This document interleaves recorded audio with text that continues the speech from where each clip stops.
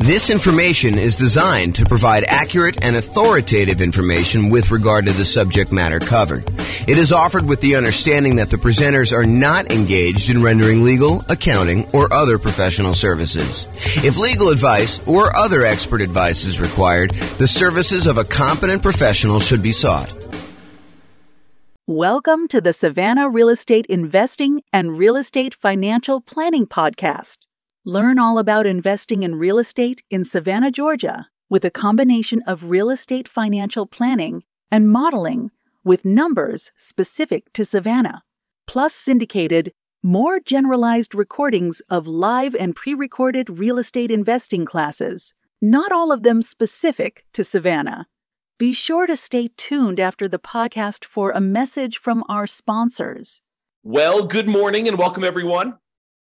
Today we have an interesting class. Oh, by the way, I'm James Orr. Nothing quite like starting off the recording like that.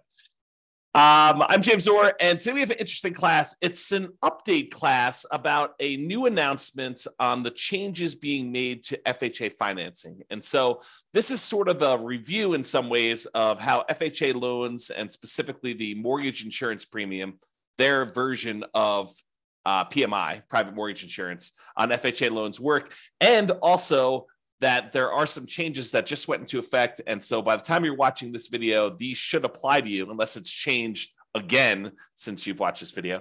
And so we'll cover what those are. So let's just jump right into it. There's not that many slides. This should be a really short video, a really short class. So FHA mortgage insurance premium change, MIP change. So this was announced by the Department of Housing and Urban Development, HUD, on February 22nd, 2023.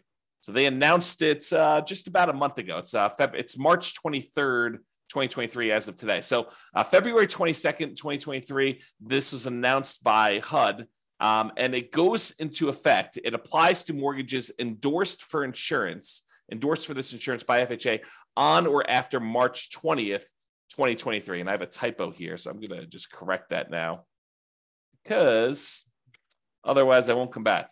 Okay, so it's updated on, it goes into effect March 20th, 2023. So any loans you're getting at this point should then be covered. By the time you watch this video, it's going to be covered on there. So before I go into this, I want to just briefly cover what mortgage insurance is and why it exists. So in an ideal world, a lender making you a loan would like to see you put 20% down on a property. They want to be protected in case you default. So they say, hey, look, we really would prefer that you put 20% down. That way, if for some reason something happens to you and you're unable to make the payments on the loan, we can go ahead and foreclose after a reasonable period of time, and we could take possession back of the property, and then we could resell the property and ideally get all of our money back out after all expenses. So imagine, they go buy the property. Maybe there's a little bit of repairs that need to be done. Maybe they need to hold the property for a short period of time. Maybe you had some back payments. Maybe they have to pay a real estate agent a commission to help them list the property, and then a real estate agent a commission in order to help the buyer buy the property. And so by the time they're all done, they think that having a 20% cushion of equity based on the value that you're buying the property for is enough for them to likely not lose money. Is it possible for them to lose money even with 20% down? Sure. Is it likely that they'll make a profit with 20% down? Sure. Okay. But the idea is that the lender would really prefer it if you put 20% down. However, they've realized that not everyone has 20% down, or not everyone wants to put 20% down.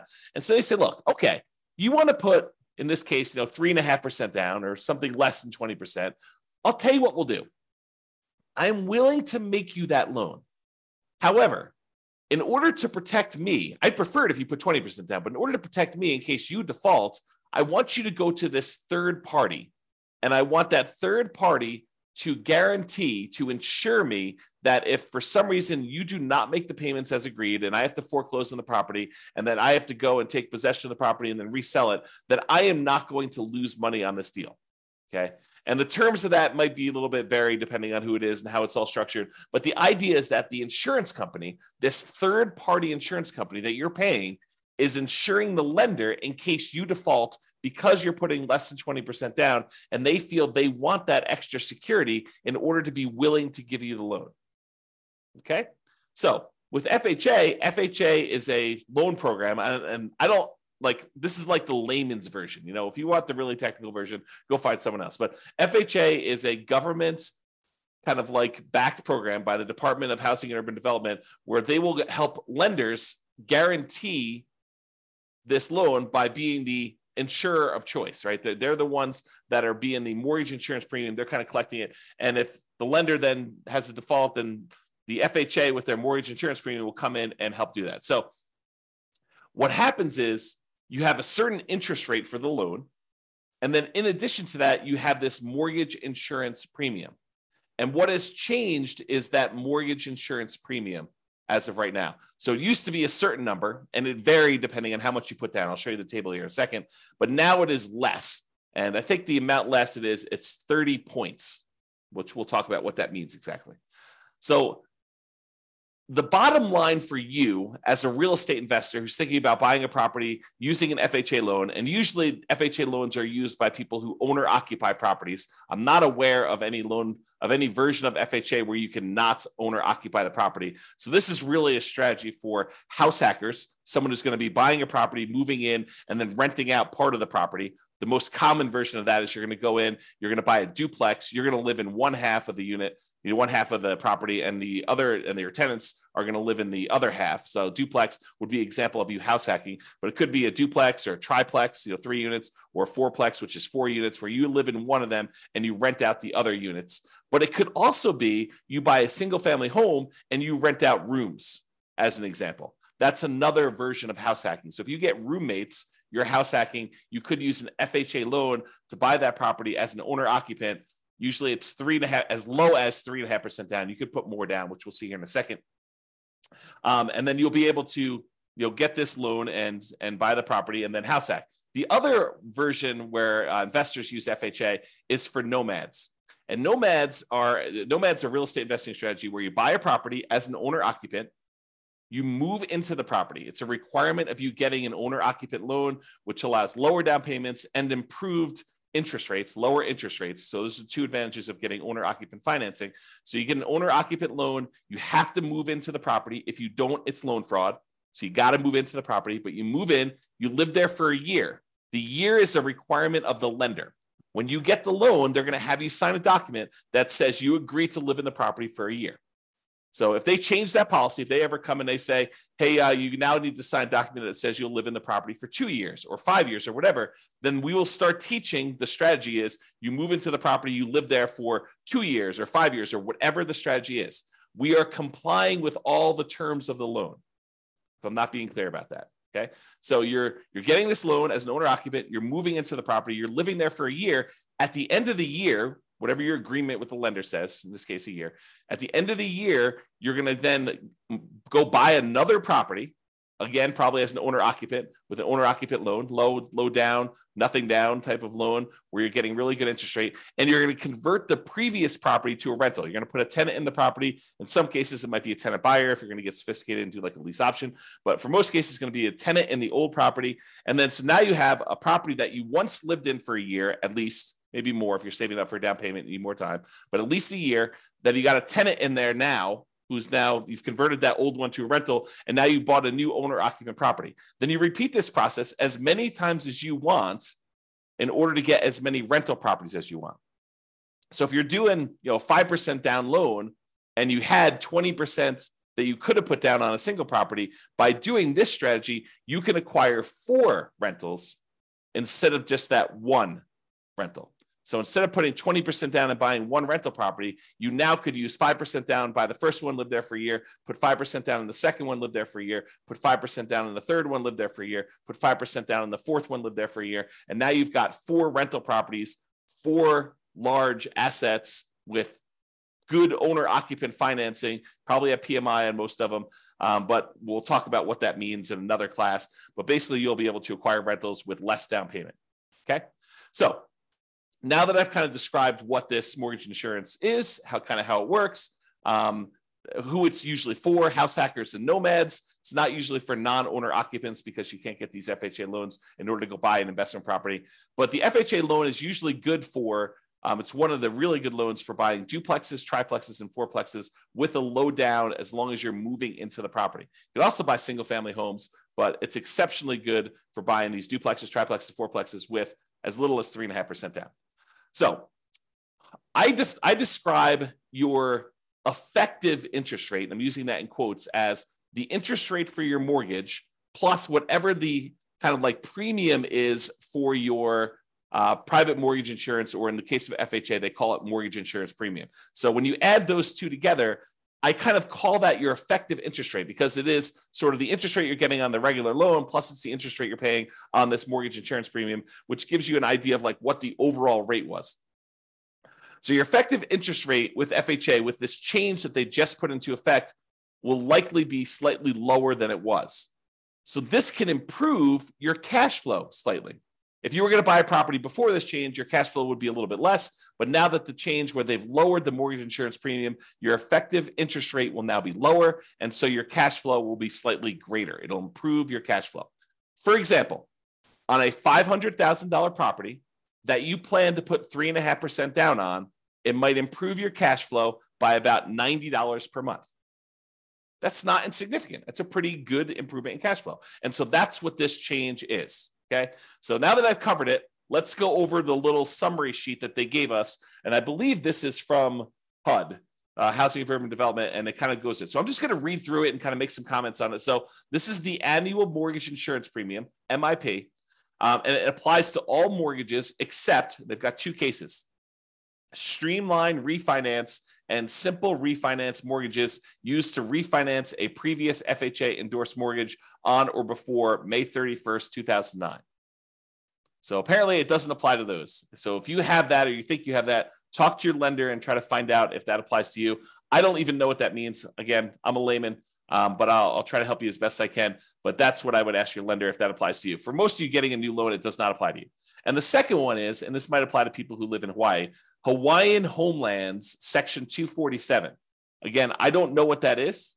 I'm not an expert at that, but Hawaiian Homeland Section 247 does not require annual mortgage insurance premium. So apparently this doesn't apply. So you don't even need to worry about it. It's better for you anyway. Okay. So those are the things that it doesn't apply to. Now let's go over what the things are. So they break this down into mortgage terms more than 15 years, for example, a 30-year loan, or mortgage terms of less than or equal to 15 years. And that's the second group. Let's go over the ones for more than 15 years first, the 30-year loan programs, which I think is going to be the more common one that you will use as a real estate investor. There are some exceptional circumstances where you may choose to do a 15-year loan, but I think for the overwhelming majority of real estate investors, they're going to choose a 30-year loan, something more than 15 years, definitely. Okay. So now they've broken down the ones that are more than 15 years. They have two different criteria. One where the base loan amount is less than a certain number, and one where it's greater than that same number. And the number is $726,200. So FHA loan limits vary over time. And they may set these new thresholds as property values increase and they get their approval to do so. They may bump up the kind of loan limits on these loans over time. But if you're getting a loan and it's over this amount, then certain criteria apply. If you're getting a loan and it's, did I say under? So there's certain loans that are under this amount, certain criteria apply. Certain loans that are greater than that amount, certain loan criteria apply. And again, this is not intended for you to like memorize this and use it. Go talk to your lender. They will know these regulations. They will assist you. Okay. And they may change over time, right? It's like, this is an example of it changing. And this is an example of me doing a video to help you understand what the changes are. But again, go talk to your lender to get the actual details. All right. So I'm going to focus in on the ones that are less than that number, $726,200. There's three options they give you for those situations. One where you're borrowing more than 95% loan to value. So if you're putting 3.5% down, which is the lowest amount you put down for FHA, unless you're getting down payment assistance, which I'm not getting into. But if you're doing an FHA loan with 3.5% down, that's greater than 95% loan to value. That's one of the categories. There's another category where it's between 90% and less than 95. So you're putting more than 5% down, but less than 10% down. And then there's another category where if you're putting more than 10% down, the criteria is there. So let's talk about the one where you're putting like 3.5% down, because I think that's going to be the most common one. And then I'll cover the other ones just so that you know. So in the case where you're putting less than 5% down, for example, 3.5%, the new mortgage insurance premium, BPS, basis points is 55. Previously, it was 85. So it improved by 30. And I think all the improvements are 30. Okay. And it lasts for the entire life of the loan. One of the downsides of FHA loans is that the mortgage insurance premium lasts for the full 30 years on most of the loan programs. There are some exceptions, which we'll talk about here, but it really applies for the entire 30 years. So in order to get rid of PMI, mortgage insurance premium, on an FHA loan, you need to either pay off the loan, sell the loan, or refinance into a different loan product altogether. Those are the three ways to get rid of MIP on an FHA loan. Okay. On a conventional loan, one of the advantages of doing those is that the mortgage insurance premium on a lot of those loan programs goes away once you get below like 80% loan to value or 78% loan to value, depending on the lender program and everything like that. So in a lot of ways, conventional can be better, but you can't do duplexes, triplexes, and fourplexes as of right now with a conventional loan with low down payment. But FHA you can. So there's pros and cons to all these loan programs. It's not like one is universally always better. Okay.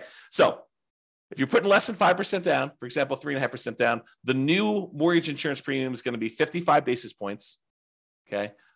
Which, if I understand correctly, and I have to go do the math, is 0.55% of the loan per year. 0.55% of the loan per year. So about a little bit more than 0.5% on the loan per year. And it used to be 0.85, and that lasts for the entire term of the loan, the 30-year term of the loan, okay? If you put more than 5% down, but less than 10% down, then it's 50 basis points instead of 55. So you get a slightly lower mortgage insurance premium if you put more than 5% down and less than 10%. You remember in our class, we talked about how to improve cash flow. One of the things we discuss is, hey, look, if you put more down, you can actually improve your mortgage insurance premium. And if you put enough down to get above 20% down, you can get rid of it entirely. Okay. And not necessarily with FHA loans, but with other loans. Okay. You don't have to do any PMI at all in those cases. But here with FHA, if you actually put 5% down, you get a little break in insurance premium. It's about, what is that? About 10% of the premium less. You went from 55 to 50. And we're using really rough math. Okay. So before that used to be 80. Now with the new change, it's only 50 if you put between 5 and 10% down. And that still lasts for the entire duration of the loan. However, if you decide to put more than 10% down on an FHA loan, the mortgage insurance premium is still 50, doesn't change whether you put 5%, that. However, it lasts only for 11 years. So it does go away in that case after paying the MIP for 11 years of a 30-year loan, for example. So that's still a long time, but it doesn't last forever anymore if you started with more than 10% down on your FHA loan. All right. Now, on the cases where your loan is greater than $726,200, there are 3 cases for that as well, the same ones as before. Either you put more than 10% down, you put somewhere between 5 and 10% down, and you put less than 5% down. Okay. And those are higher mortgage insurance premium. Where before, when you put 3.5% down, it was a 55 basis point, kind of like mortgage insurance premium. When you have that higher loan amount and you put less than 5% down, it's 75. So 20 basis points higher. And it used to be 105 before this change. Again, that lasts for the entire mortgage term. So you kind of get a feel for that. Then just similarly to what we did before, where if you're putting somewhere between 5% and 10% down, or greater than 10% down, in both those cases, it's a little bit less than the one where you put less than 5%. In this case, it's 70 basis points. So it was 75 if you got a loan that's over that $726,000 limit, and you're putting less than 5% down at 75. If you're putting more than 5% down, it's 70. And that used to be 100. And similarly to before, the one where you put more than 10%, that only lasts for 11 years. But if you put less than 10% down, it lasts for the duration of the loan. Okay. Now, I kind of covered the one for 30-year loan. I'm not going to cover in detail the ones for less than that time period, just because it seems like going through a lot of effort to do that. If you need to know those numbers, you can look them up. But I will tell you, if you're doing like a less than $726,000 loan and you're putting less than 10% down, the basis points is 40 for that one, and it lasts the life of the loan. So that's probably the most common of those. You do a 15-year loan for FHA with like 3.5% down if you could do those. And that's 40 basis points, where for the one that you're doing a 30-year loan, it's 55. Okay. And that, again, that's down from being 70 before. Now it's 40.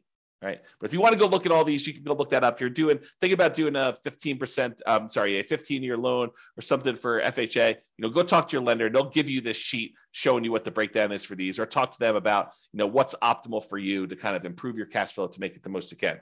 All right. So that's all I got for you. In conclusion, with the new FHA mortgage insurance premiums, getting an FHA loan, especially for nomads and house hackers, should have slightly improved cash flow. Got to put a little TM on this puppy. Okay. For nomads and house hackers, they should have slightly improved cash flow. Changes should be in effect by the time you watch this video. For example, on a $500,000 purchase price, it might be improved. Your cash flow might be improved by about $90 per month. And again, run the numbers with your lender. This is just me sort of estimating back of the napkin math as to what the difference between those two premiums would be on a loan of that magnitude. You're borrowing less, it's going to be a smaller amount. If you're borrowing more, it could be a larger amount. And I'm using 500 because in a lot of markets, 500K is about the loan amount that you might get on an FHA loan, especially if you're doing a duplex. In some markets, I just said that and people are like, James, you're crazy. You can't get a duplex around here for less than $1 million. Or you can't get a duplex around here for less than $2 million, or I could buy a duplex for $200,000. Every market's a little bit different, but I just picked that number out of the air. So go talk to your lender and get ideas on that. All right, that's all I got for you. This has been James Orr. I hope you've enjoyed this video with the update. Bye-bye for now. With home prices up, mortgage interest rates up, and rents up, but not quite enough to counteract the higher prices and interest rates, cash flow on rental properties in Savannah is harder than ever. Book a call with the Real Estate Financial Planner to apply our proprietary 88 strategies to improve cash flow on your rentals. See the show notes for a link to schedule your call and improve your cash flow today. If you're a real estate agent, lender, or professional in Savannah that wants to help our real estate investor listeners, consider reaching out to learn about collaboration opportunities with this podcast. We'd love to add more value to our listeners by having you assist our investors buy, sell, and finance their real estate investments. See the show notes to schedule a call to discuss collaboration opportunities.